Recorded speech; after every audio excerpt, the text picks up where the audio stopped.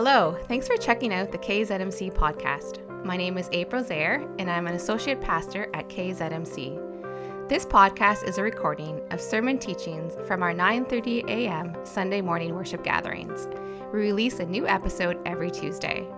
If you're looking to check out our Sunday mornings, you can find our live stream over on our YouTube channel on Kingsfield Zurich Mennonite Church.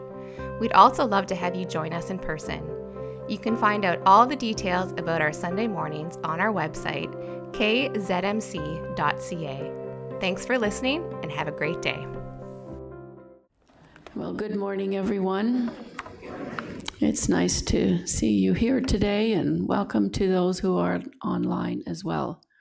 My name is Diane Lochner, and I'm an elder here at this church.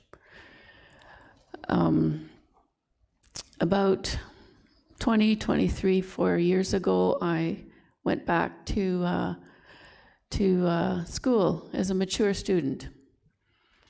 And when I was there, I was challenged with these scriptures that Larry read. And as April commented in her being challenged, if you ever want to be challenged, take a seminary course. It's actually wonderful. It's one of the greatest things, in my opinion, that you can do. And you will learn so much. So these scriptures stood out to me incredibly. I chose this image of Habakkuk. It was written by Jacques Tissot, who was a painter, I believe in the late 1800s. And I think he captured Habakkuk at the beginning of Habakkuk so well. The anguish, like how do you feel when you look at that image? The anguish and despair that he had. And like he was saying, oh God, what's happening? And that is what he was saying. So we'll look into the book of Habakkuk. I'm going to do an overview of it. It's just a 3-chapter book. Very interesting read. So Habakkuk wrote this book about 605 BC. And this was during the final years of the southern kingdom of Judah. And this was only about 20 years or so before the end of the Jewish nation. Politically, Judah was in a lot of trouble and did not seem to be aware of it. We know little of Habakkuk himself. He identified himself as Habakkuk the prophet, a term that seems to indicate he was a professional prophet, possibly trained in the law of Moses in a prophetic school. And this was an institution for educating prophets that cropped up after the days of Samuel. He also may have been a priest involved with the worship of God at the temple. The name Habakkuk, as Larry mentioned, comes from the Hebrew verb embrace, probably meaning he who embraces or he who clings. It is appropriate because Habakkuk comes to a firm faith through grappling with tough issues, very tough issues. But he embraces and clings to his faith in the end. Normally in prophetic books, the normal method was for God to give the prophet a word, which was also known as an oracle. The prophet then wrote it down and delivered it to the people. But Habakkuk is different. He approaches God with a complaint. He was very troubled that God did nothing in response to the wickedness, the strife, and the oppression that was rampant in Judah. So just to give you kind of an overview, here's the basic outline of the book. It helps us understand the book better. So his first complaint at the beginning is, why does the evil in Judah go unpunished? God answered and said the Babylonians will punish Judah. Larry had mentioned the Chaldeans. They're the same people, just different names. And then we have Habakkuk's second complaint, which is, how can a just God use wicked Babylon to punish righteous people. And God answered, Babylon will be punished, but faith will be rewarded. And then we have Habakkuk's ending prayer. In verses 3 to 15, he recalls a poetic celebration of God's mighty saving acts of old, perhaps one he had heard at the temple. And then the last verses that Larry read, complete confidence and trust in God. So let's begin with Habakkuk's prayer or his complaint to God. He says, How long, O Lord, must I call for help, but you do not listen? Or cry out to you violence, but you do not save? Why do you make me look at injustice? Why do you tolerate wrongdoing? And in the next slide, we see Habakkuk in his anguish again. I just want you to realize how much anguish he was in. It was a lot. So then he continues with his complaint. Destruction and violence are before me. There is strife, and conflict abounds.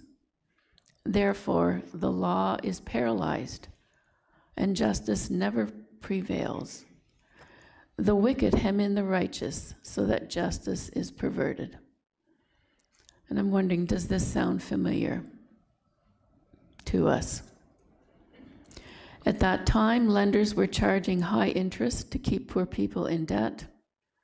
Slave owners were treating their slaves like animals if they didn't produce. The gods of power, money, and national security were worshipped in Judah. And Habakkuk complained to God. However, God's answer is completely unpredictable. He informs Habakkuk that he is raising up the Babylonians, who are ruthless, impetuous, feared, and dreaded people. They cared nothing for anyone, and they did whatever they wanted to.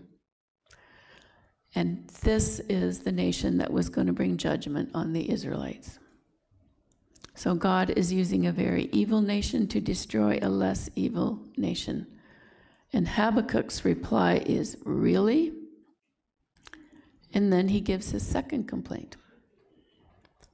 Lord, are you not from everlasting? My God, my Holy One, you will never die. You, Lord, have appointed them to execute judgment. You, my rock, have ordained them to punish. Your eyes are too pure to look on evil. You cannot tolerate wrongdoing. Why then do you tolerate the treacherous? Why are you silent while the wicked swallow up those more righteous than themselves? Habakkuk questions God, who he sees as the Holy One, who is not even able to look on the evil of the Babylonians, much less make them, the wicked, to swallow up the righteous. How does this make any sense? And Habakkuk waits for an answer. He says, I will keep watch to see what he will say to me and what he will answer concerning my complaint. And then God replies to Habakkuk, and this is what he says. Write down the revelation and make it plain on tablets, so that a herald may run with it. So he's telling him, write it down. Let people know. For the revelation awaits an appointed time. It speaks of the end and will not prove false. Though it linger, wait for it. It will certainly come and will not delay. See, he, that is the Babylonian, is puffed up. His desires are not upright, but the righteous will live by his faith. God clearly answers that the more evil nation will destroy the less evil nation. And notice the contrast in verse 4 between the Babylonians and the righteous will live by his faith. And I'd like to read a commentary from the Asbury Bible commentary that describes God's reply. God's answer begins with a vision or a revelation which stresses the importance, the imminence, and the certainty of the events to be described. Then Yahweh agrees with Habakkuk that the Babylonians are a most wicked nation, consumed with pride and avarice. By contrast, God mentions the righteous individual who will live faithfully, literally, by his faithfulness. Hebrew, this is very interesting now. Hebrew has no abstract word for faith. And the meaning here is the temper which faith produces of endurance, steadfastness, and integrity. The righteous person will remain loyal in his commitments to God, regardless of the circumstances of his experience. And this one quote stood out to me, and I'd like to use an illustration in response to this quote. The temper which faith produces of endurance, steadfastness, and integrity. And I'd like to focus on temper. In the next slide, you will see an image of, this is a furnace, and this is steel being hardened and being tempered. My husband is a knife maker, and he hardens and tempers his own steel. He buys bar steel. If you watch the shows on TV, he doesn't make his knives like you see. Those are Damascus knives, and they have layers of steel. My husband buys bar steel, and he has to harden and temper it before he can use it. And this is an incredible illustration of the temper of, the temper which faith produces of endurance, steadfastness, and integrity. So I asked him how he does it. So he takes the bar of steel. First of all, he cuts it into the blade that he wants to use. And he has an oven. It's just like it's not like an oven that you bake in. It's like a kiln, more like. And so he heats the oven to 1850 degrees Fahrenheit, which is 1010 centigrade. And it has to soak, it's called soaking, at that temperature for 30 to 60 minutes. And then he quenches it. So he takes the steel out of the oven, and quenching is done by rapidly cooling circulating air until the steel is cooled to the touch. So he puts a fan on it and cools it down. And what's kind of interesting here is that the quenching sets the dissolved carbon in place so it can't go back into clumps. And when he buys the bar steel, it's iron with clumps of carbon in it. So the hardening dissolves the carbon and it goes into the whole steel. I don't understand it, but that's what happens. And there are 3 ways of quenching. You can quench by oil or water or air, depending on what the steel is designed for. So then, at this point in time, it then has to rest for 2 hours, and it is ultra hard and very brittle and would shatter if it was dropped. Then he tempers it. And this makes the steel less hard, but more flexible and resilient, and creates strength. Even to the point, I don't know if you know, but with some long swords, they can actually bend them. So that's because of the way the tempering is done. So what happens with that is the oven is heated to 850 degrees, a little bit cooler, or 454 centigrade, and soaked in the oven for 2 hours. It is then cooled off and tempered the second time. So tempering often needs to be done more than once to achieve the proper result.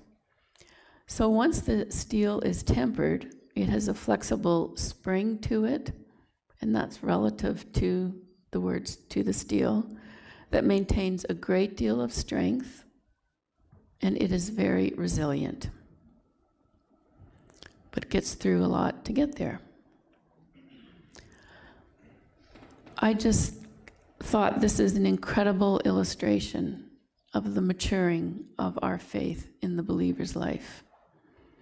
And I was reminded of Romans 5:3. Not only so, but we also glory in our sufferings, because we know that suffering produces perseverance. Perseverance, character, and character, hope. And hope does not put us to shame, because God's love has been poured into our hearts through the Holy Spirit, who has been given to us. So Habakkuk was being tempered in this book. So back to God's reply to Habakkuk. Even though God will destroy Judah, the righteous will live by his faithfulness. That faithfulness will be tempered in the dangers and difficulties of life. And I just want to add that does not mean we treat each other disrespectfully. That's not included in the dangers and difficulties of life. So the destruction of Judah was inevitable, and it did happen. In 604 BC and 597 BC, King Nebuchadnezzar II of Babylonia removed the temple treasures. In 587, 586 BC, the temple was totally destroyed. In 586 and 582 BC, the Jews were deported to Babylonia, and the prophecy was fulfilled. And in those times of war, what the conquering nation would do was remove the citizens from their own land and take them to another land. And not everyone would be removed, but most everyone was, particularly those in decision-making and those in positions of power and control. There might be a few puppets left behind, but that was the way things were done. So the Babylonians took the Jewish people to their country. However, God was not finished with his judgments. Even though God used Babylon to bring justice to his own nation, God promised Habakkuk that he would judge Babylon. They brought judgment onto themselves by their values and their behaviors, their greed, their violence, and total disregard for God and other people. And this is his judgment to the Babylons. You will be filled with shame instead of glory. Now it is your turn. Drink and be exposed. The cup from the Lord's right hand is coming around to you, and disgrace will cover your glory.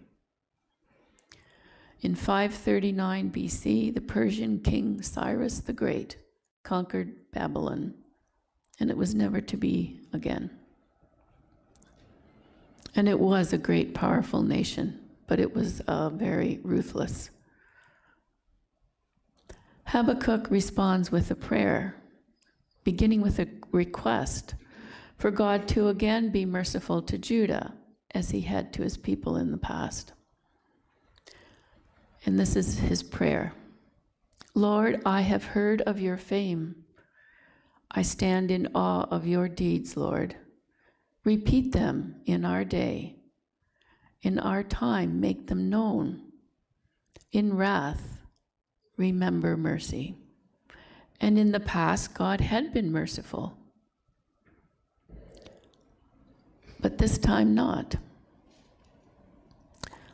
So we don't want to put God in a box and say you're always going to suffer and God won't forgive, but sometimes he's merciful, but sometimes he has bigger plans. And then Habakkuk remembers the many wondrous deeds that God has done, including the exodus from Egypt. Could he perhaps again remember mercy towards his own people? And as Habakkuk is remembering how powerful God truly is, he begins to see God in the magnitude of his power, and he responds, I heard, and my heart pounded. My lips quivered at the sound. Decay crept into my bones, and my legs trembled. So physically, he felt that. And it could also be that he was thinking of what will happen in the future. It's not really clear, could be both. So Habakkuk's final 3 verses are an amazing contrast to the first 3 verses and are no less than astounding. So listen carefully again. Though the fig tree does not bud, and there are no grapes on the vine, though the olive crop fails, and the fields produce no food, though there are no sheep in the pen, and no cattle in the stalls, yet I will rejoice in the Lord. I will be joyful in God my Savior. The sovereign Lord is my strength. He makes my feet like the feet of a deer. He enables me to tread on the heights.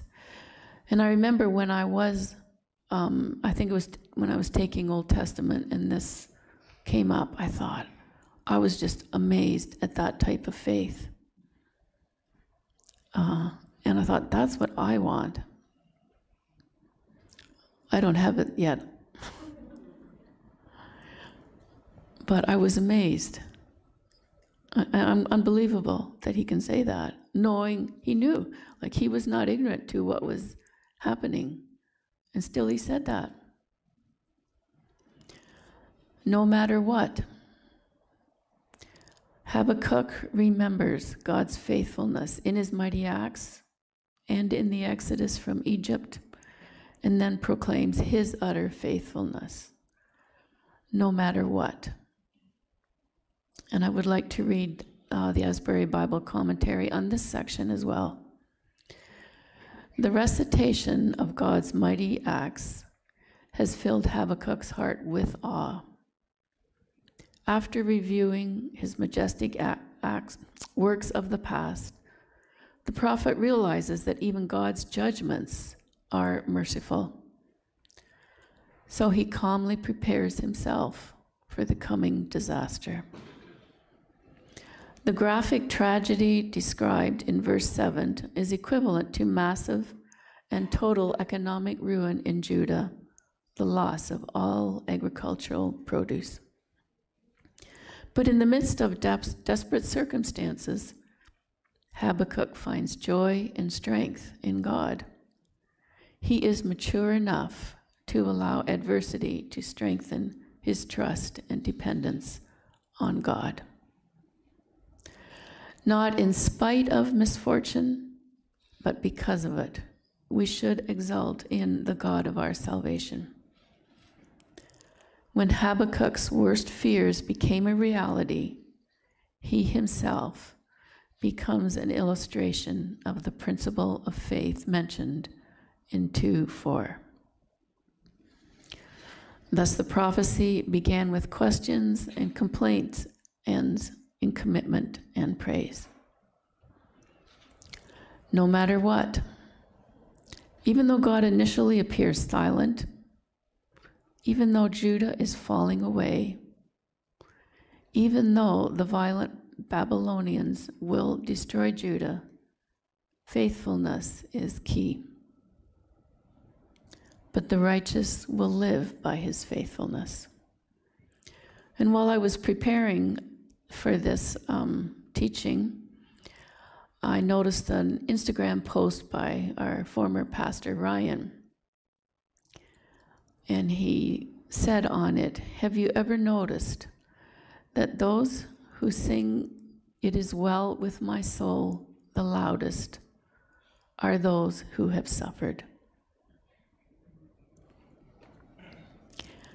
Even though we live in a totally different world than Habakkuk did in terms of geography, economics, politics, society, clothes, food, everything, much of our world is the same. He was living in his day, just as you and I live in our day. He was acutely aware of the world of his time, and it grieved his heart.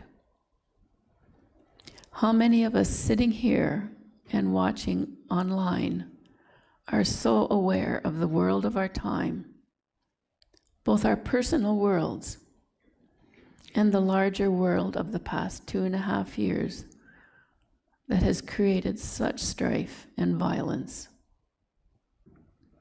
We too are grieving, and I fully believe that. Habakkuk's world was scary. He saw it, and he wondered where God was, as do you and I today. Maybe I shouldn't speak for you, but I'm sure many of us do. It's not a sin to complain to God. God calls you and I to stand up straight in him and to be honest before him. This is how we grow in our faith. No matter what, Habakkuk proclaimed his faith in God. Figs, olives, crops, sheep, and cattle were staples at that time. Let yourself imagine this. And let us move now from 600 BC to 2022 AD. And then move now into your own personal relationship with God. What would be your complaint to God? It's okay to do that. Habakkuk did. What is your complaint to God?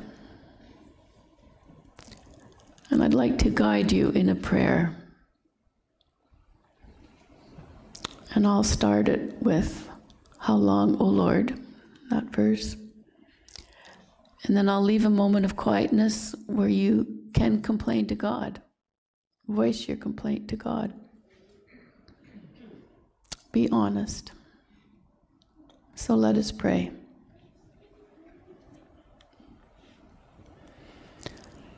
How long, O Lord, must I call for help, but you do not listen? And now, what is your complaint to God?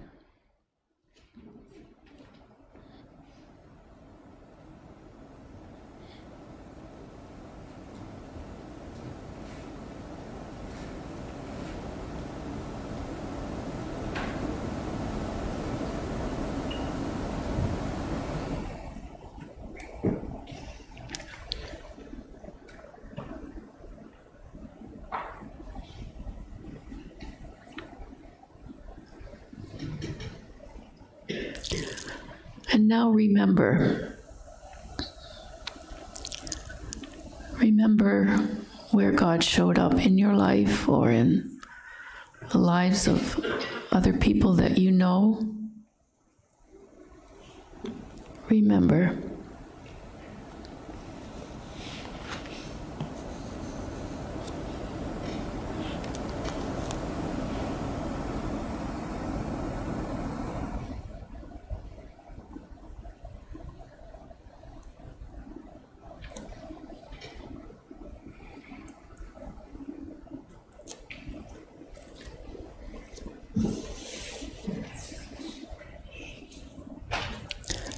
And now listen again to Habakkuk's final prayer. Though the fig tree does not bud, and there are no grapes on the vines, Though the olive crop fails and the fields produce no food, though there are no sheep in the pen and no cattle in the stalls, yet I will rejoice in the Lord. I will be joyful in God my Savior. The sovereign Lord is my strength. He makes my feet like the feet of a deer. He enables me to tread on the heights. And pay attention to what happens in your heart during this prayer time. What does it feel like in your heart?